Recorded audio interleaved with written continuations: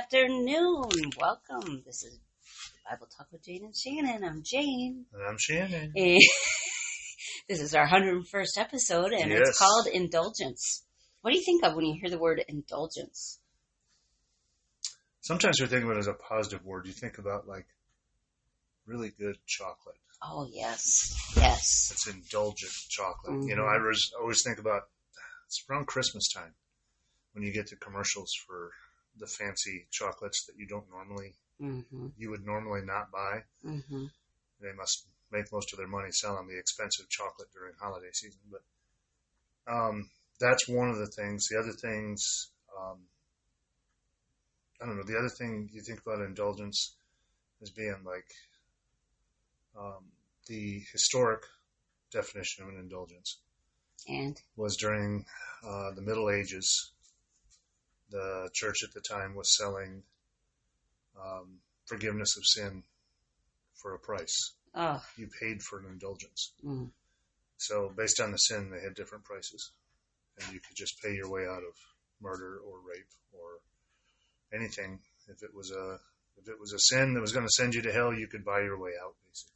Wow. Well, that's a terrible thought. That is a terrible thought. It's an incredibly unbiblical thought, but yeah. Well, I tell you how we came up with this, talking about indulgence, is that I read this verse, Matthew 23:25, and Jesus is talking to the scribes and Pharisees, and he says, "Woe to you, scribes and Pharisees, hypocrites!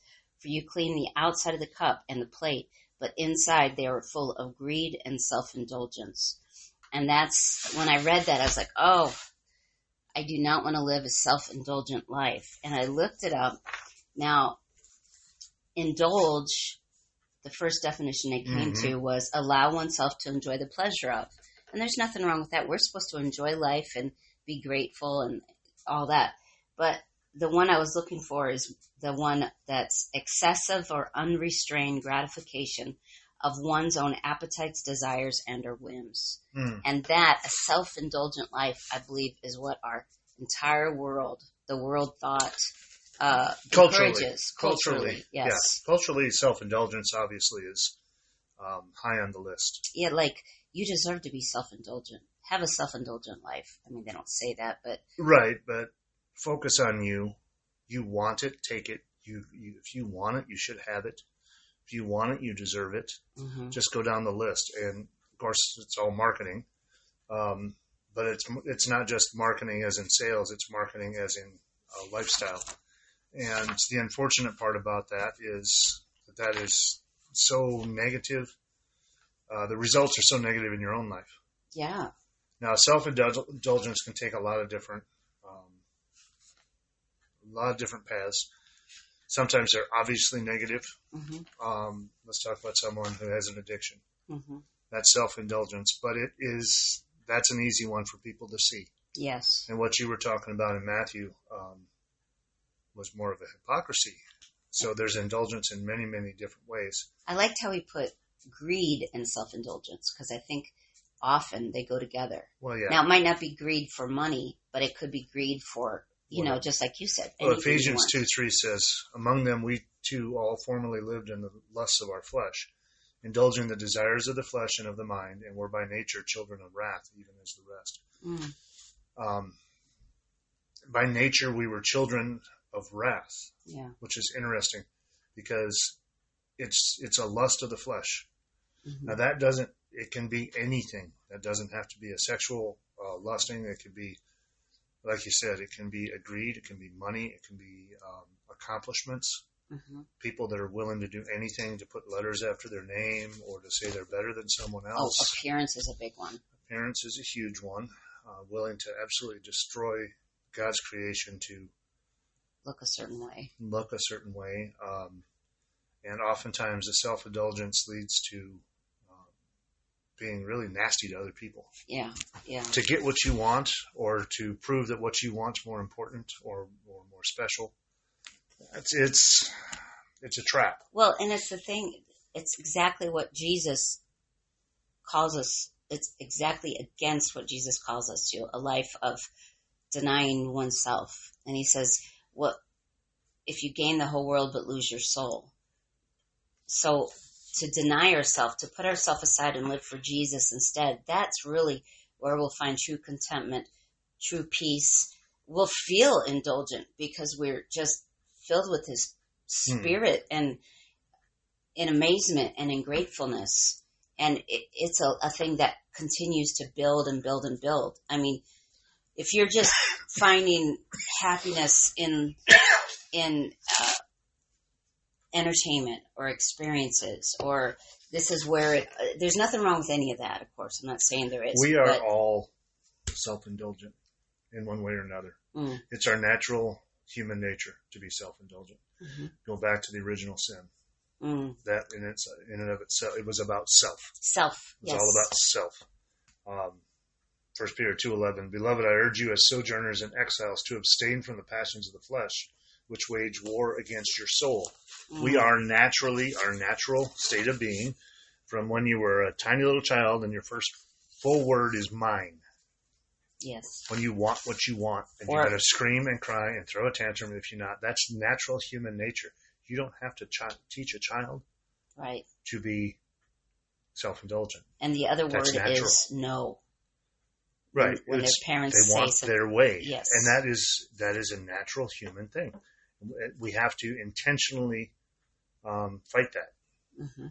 From my study Bible, it's a English Standard Version study Bible. Some of the notes said Jesus calls his followers to self-denial, humble service, and suffering. And that is definitely not a self-indulgent lifestyle when we choose Jesus' way. No, and the scary part about self-indulgence is that, we've got the big, easy ones to see, but so many of them, like the Pharisees there, are sneaky. They're insidious. They're little pride. There are things underneath that the rest of the world might not see as being a negative, but it's the heart that counts. Yes. Where your heart is. Well, and I think that's, if we're not in our words and studying, we can start coasting and we can get some kind of pride going. I mean, we can fall into a sin that we're not recognizing. And if we're not, this is, I don't know, maybe it's off topic, but it probably is, but it's all related because it's all about Jesus. And so we got this little magazine in the mail. Someone sent them to everybody in Lantry and maybe everywhere. I don't know, but it's a end time magazine. So I told our friend, I said, I'll read it. I'll let you know what I think about it. And at first it's good.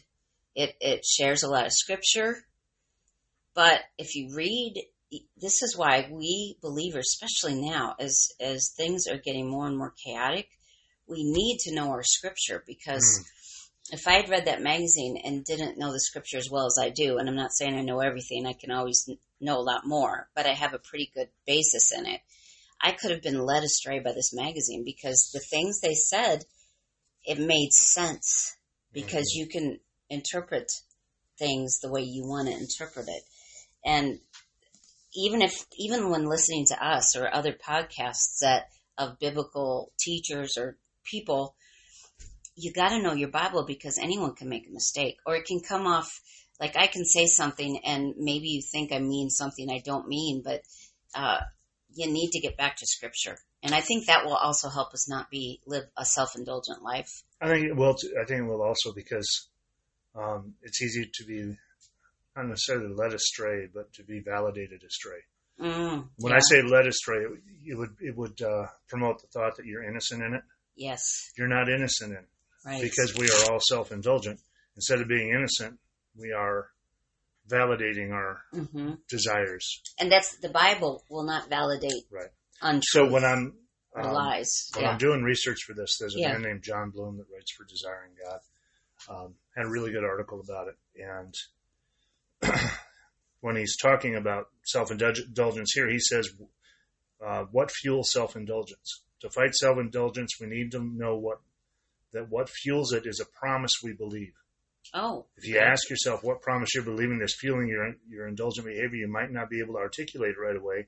In fact, you might be tempted to think it's not about believing a promise. It's not rational at all.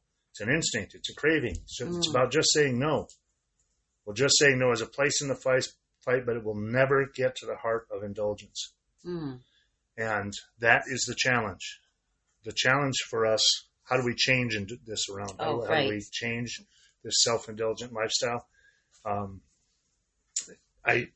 really like how he put it, is that it's a promise we believe. Okay, I like I that. believe I deserve this. Oh, yeah. I believe that this is not damaging to me at all. Mm. I believe, fill in the blank. Yes. Because it's a promise. You're making this promise to yourself. It's not a necessarily consciously yielding to what we would consider temptation. Mm. It's just, one more is not going to hurt. Mm. A little more won't hurt. Mm. I can ignore that part of it and still take this part of it. All these sort of things. In the end, it's a promise of happiness. Mm. I'll enjoy it if. Oh, yeah. We're promising ourselves a false happiness. And that's a false promise. Mm-hmm. Because if it's something that is contrary to God, then it is a false promise. Mm. No matter what that promise to yourself is. Mm-hmm. Yeah. We could do that with absolutely anything. And that's why it's so hard for us to change. Mm-hmm.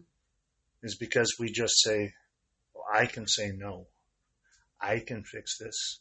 I can change if I want to. Mm. And we see that again in people that have these severe challenges like addiction, but it doesn't matter what that addiction is. Mm. That addiction might be social media. Mm-hmm. Video games. It might be pride. It might be food. Recognition. Mm. I have to be people pleasing. At whatever cost, I have to say yes to everybody who ever asks for something. It might be just because I want to be pajamas. known as being that person. Yes, it could be too many pajamas or the occasional dinosaur. We're talking about me, and our local store always seems to have new pajamas for a little toddler and our grandson. Yes, our grandson. So he got another pair, and it just flew into my cart. That's what she said. That was her justification for her self-indulgence yesterday. And she justifies it because it's not something for her. So You're then right. It's not self-indulgence. I'm sorry. I'm being... But the self-indulgence is she thinks everything she sees he'd be cute in, so she wants to do that. That is a self-indulgence. And she knew that she was pushing the edge a little bit because she came home and said, oh, look what somebody put in my cart when I wasn't looking. She tried to find a way to justify that self-indulgence. I suppose, but it was such a ridiculous statement that I knew it wasn't justifying me. Yeah. And then I didn't have to buy that. But that's how you do things with me, too, is you say things like that and you give me that little face. Like, don't be mad at me because I did something I shouldn't have done, but isn't it cute? Okay, I did the same thing today because I bought of course it was cute, and there it is. 20-inch dinosaur that I bought today, a T-Rex. That you push a button and it roars at you. I didn't, but it was sitting right there by the bread. I just wanted bread. Being Papa, I know better. Yeah. I don't. I try. I hope my daughter listens to this. No, she doesn't. Papa tries not to buy noise-making toys. And Baba is going to be better today because now I've admitted to the whole world my problem is I love to buy things for a little grandson, and I need to quit. Which is a good thing. But it can become an obsession. If it's an obsession, then it's an indulgence, and it's a self-indulgence. Now we found out what Jane's indulgence There you go. There's Jane's indulgence. Oh, she tries to spoil her grandson. I don't try. I absolutely do. Well, you're actually quite good at it. I am. Yes, that's not good. It's a talent. Yeah. Maybe not a good one, but it's a talent. Yeah, I need to quit. I'm going to quit right now. All right. Well, yeah. I'll believe it when I see it because she just said, I'm going to quit. You're right. Jesus, help me. Because I can't help myself. The challenge is, it's the same as, let's say, someone who is an alcoholic or someone who overeats. I've never been accused of being undernourished. I like to eat. I like food, whatever. I like and I could change some things. Probably, I'm sure every doctor in the world would tell me I need to lose 20 pounds or 30 pounds or something. But if you have someone who's truly addicted, there are some programs out there that will help with alcohol addiction, drug addiction, all of those things. But there's a reason so many people fail at that because they're based upon personal willpower. Yes. Food addiction the same way. There's some diet program out there that some are better than others, Mm-hmm. but it's all based on personal willpower, Mm-hmm. or maybe asking a friend to be a sponsor and helping, which that's a good start. It's not a problem. I'm not saying that you shouldn't be investing or investigating those things if you have an issue, but you can't do it on your own. Right. Because you still have that promise in your mind. Mm-hmm. That is still a promise. I will fix it myself. Mm-hmm. Right. And So what do I do about my indulgence? I told you, and now I'm accountable to you and our listeners. sure, which means she'll do it again next week and I'll roll my eyes. No, I'm not going to. Jesus will help me. I'm not going to because... You don't really want to give that up. So let's stop on that. Okay. Okay, but I know I but have the to. same, Okay. the same marketing that we see all the time Mm-hmm. telling us to indulge will also tell us we need to buy that $1,500 Oh, exercise bicycle, and then we'll get thinner and we'll be better that way. right. Or we need to join whatever They weight get loss you from group. both sides. Right. And it's a problem because the only way that we can truly get rid of things is we have to replace the I promise with his promise. Mm. That's the only way we can do it. And I love this verse out of, let's see if I can find it here again. 2 Peter. 2 Peter 2:18 and 19. For speaking out arrogant words of vanity, they entice by fleshly desires, by sensuality, those who barely escape from the ones who live in error, promising them freedom while they themselves are slaves of corruption. For by what a man is overcome, by this he is enslaved. Mm. Whatever is most important is what's enslaving you. Mm. Now, that is an interesting concept in itself because culturally, slavery and the word slavery is very negative. But it's not necessarily negative if you are a voluntary slave to something that is right, like Christ. Correct. Yes. So if you are a slave to anything, it says, speaking out arrogant words of vanity, they entice by fleshly desires, anything that we want, Mm-hmm. by sensuality, making it look good, Mm. those who barely escape from the ones who live in error. So there are people that are really, really bad, and you can say, at least I'm not that bad. Not that bad. Yes. I escaped that. That doesn't mean that you are not susceptible to this enslavement in a different way. Yeah. Even if that enslavement is just that egoism where you come in and say, well, at least I'm not as bad as somebody else. Where's that story where there's a tax collector and a Pharisee praying? Let's find that. One is The one's Pharisees, praying out loud, and yeah, have mercy on me, I'm a sinner.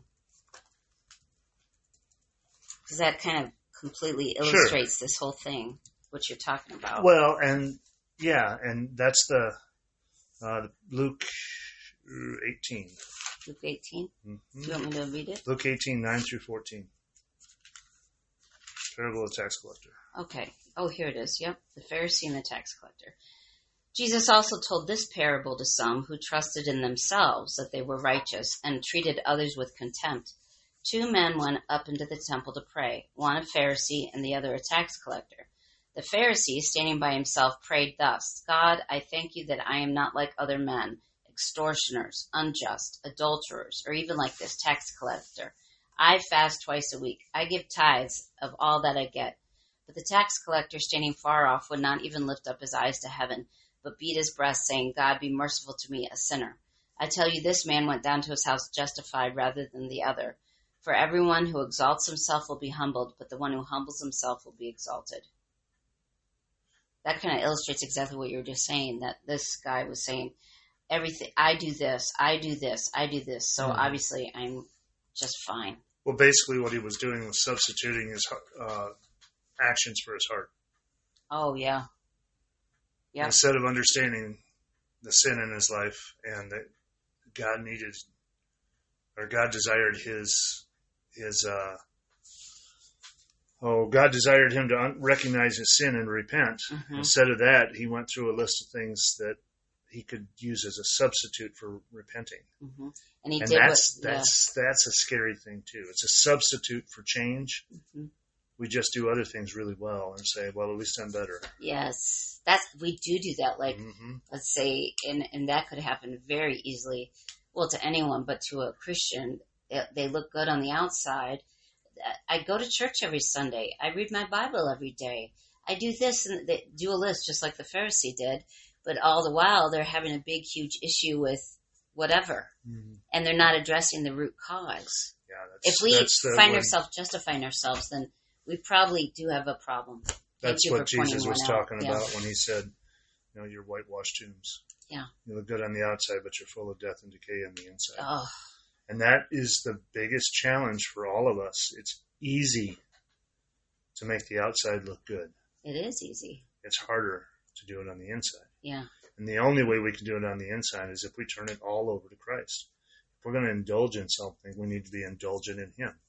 That's where we need to find ourselves. So what if we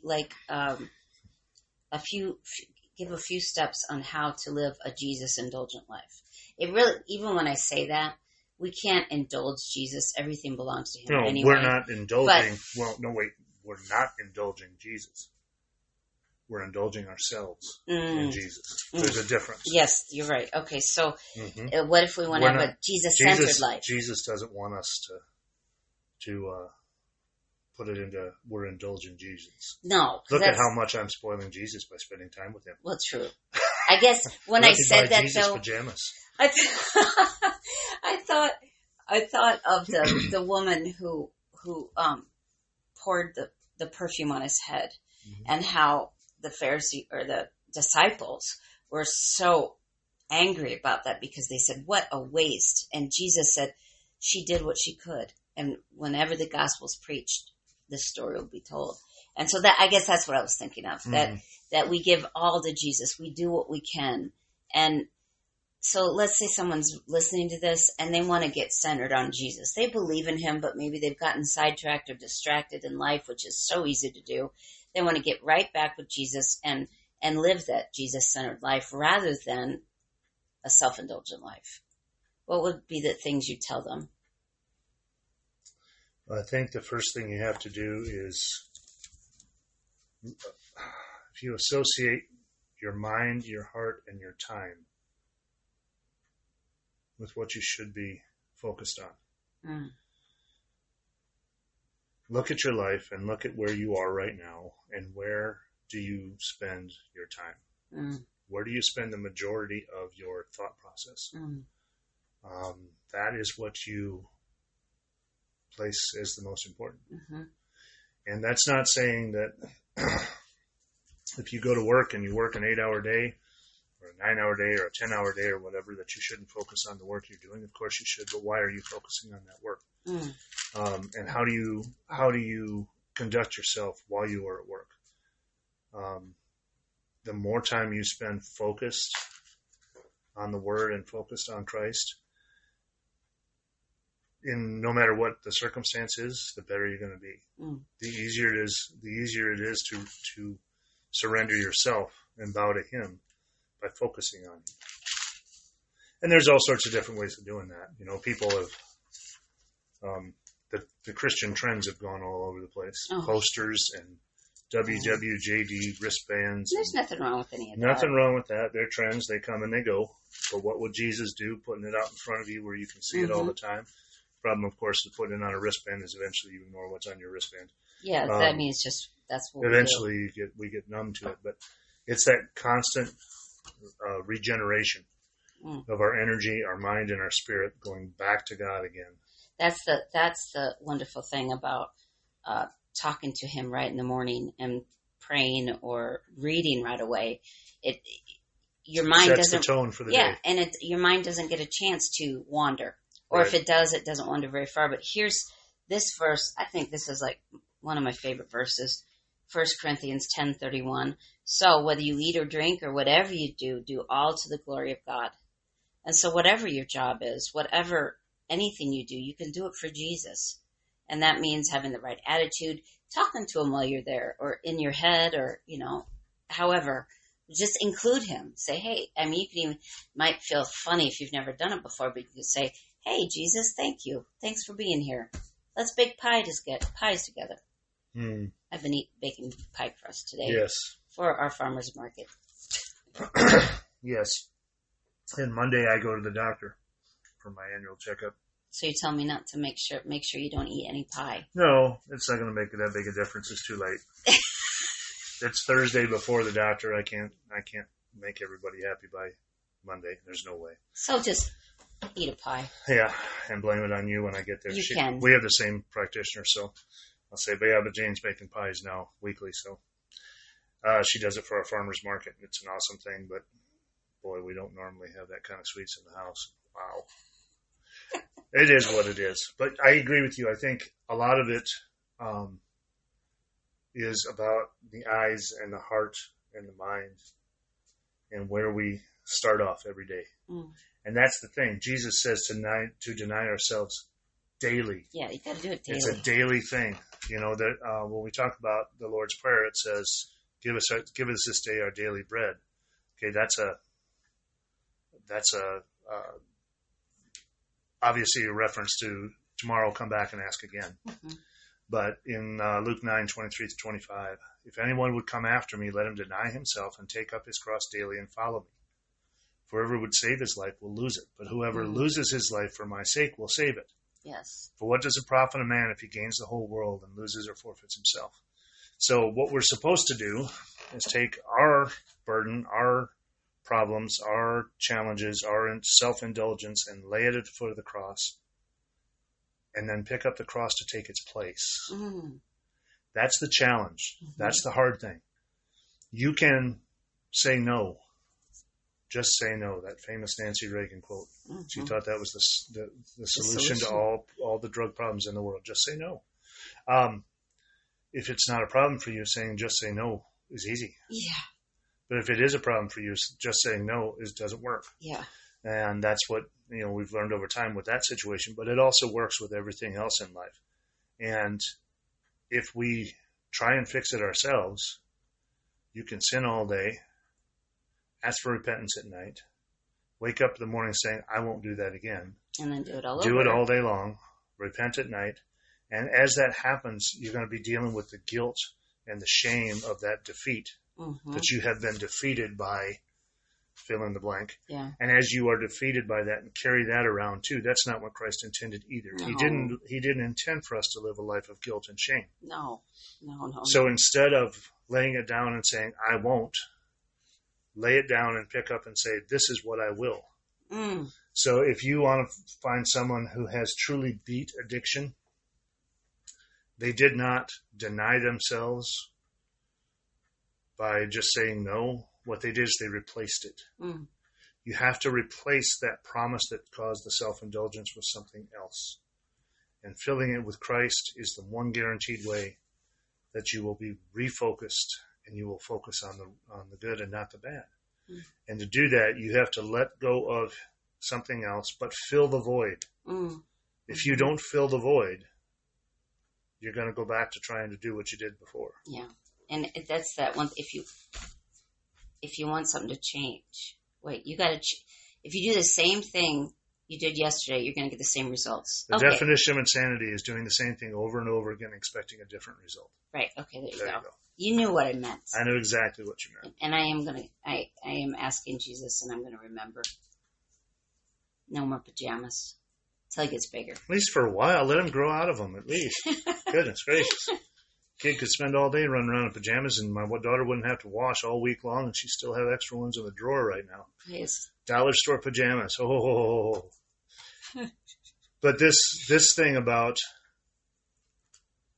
pick up your cross and follow me is not picking up your sin and following it. No. Don't take that. It's my cross to bear is what people say, and I think that is usually way off a base because they think that I have to do it myself. I have to fix it. It's my cross to bear. That's not what Jesus is saying. Jesus is saying, dump that junk and pick up what I want you to pick up. Take my yoke upon you. Take my yoke upon you. Don't take your own yoke upon you. Lay that down. That's Matthew 11, by the way. And that's what he says when he says that. He says, my yoke is light. Because we can let go of all the weight of the guilt and the shame and the self-disgust that we have. Self-indulgence leads to self-disgust mostly. We can leave that stuff behind if we fill that void with God and God's message and God's word and God's love. When we do that, we can truly push ourselves past this self-indulgence. Mm-hmm. If we don't, it's like the Bible says, one of the grossest verses in the Bible, like a dog returning to its own vomit. Oh, yeah.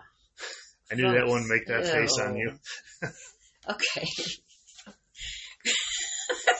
I knew I'd get that cringe out of it. All right. Well, thanks for listening. And, Jesus, help us. We want to do this weekly, but we let life take over. So. And if you are struggling with an addiction, if you're struggling with a challenge right now in your life, if there's something in your life that is overwhelming you and you know it's wrong and you don't want to do it, and you know that it's not beneficial for you or for anyone else and you don't want to do it and you continue to do it, get help. Yeah. There's Find someone that you can go speak to that can help you and do whatever you need to do. Don't be too proud to get yourself help. Past it. Because there's nothing beneficial going to come out of surrendering everything you have to an addiction that is taking you in the wrong direction. That was a good ending. Yeah. Well, okay. God bless. And if you have any suggestions or want us to talk about anything, please let us know. Yeah, we'd love to talk about it. Okay, bye.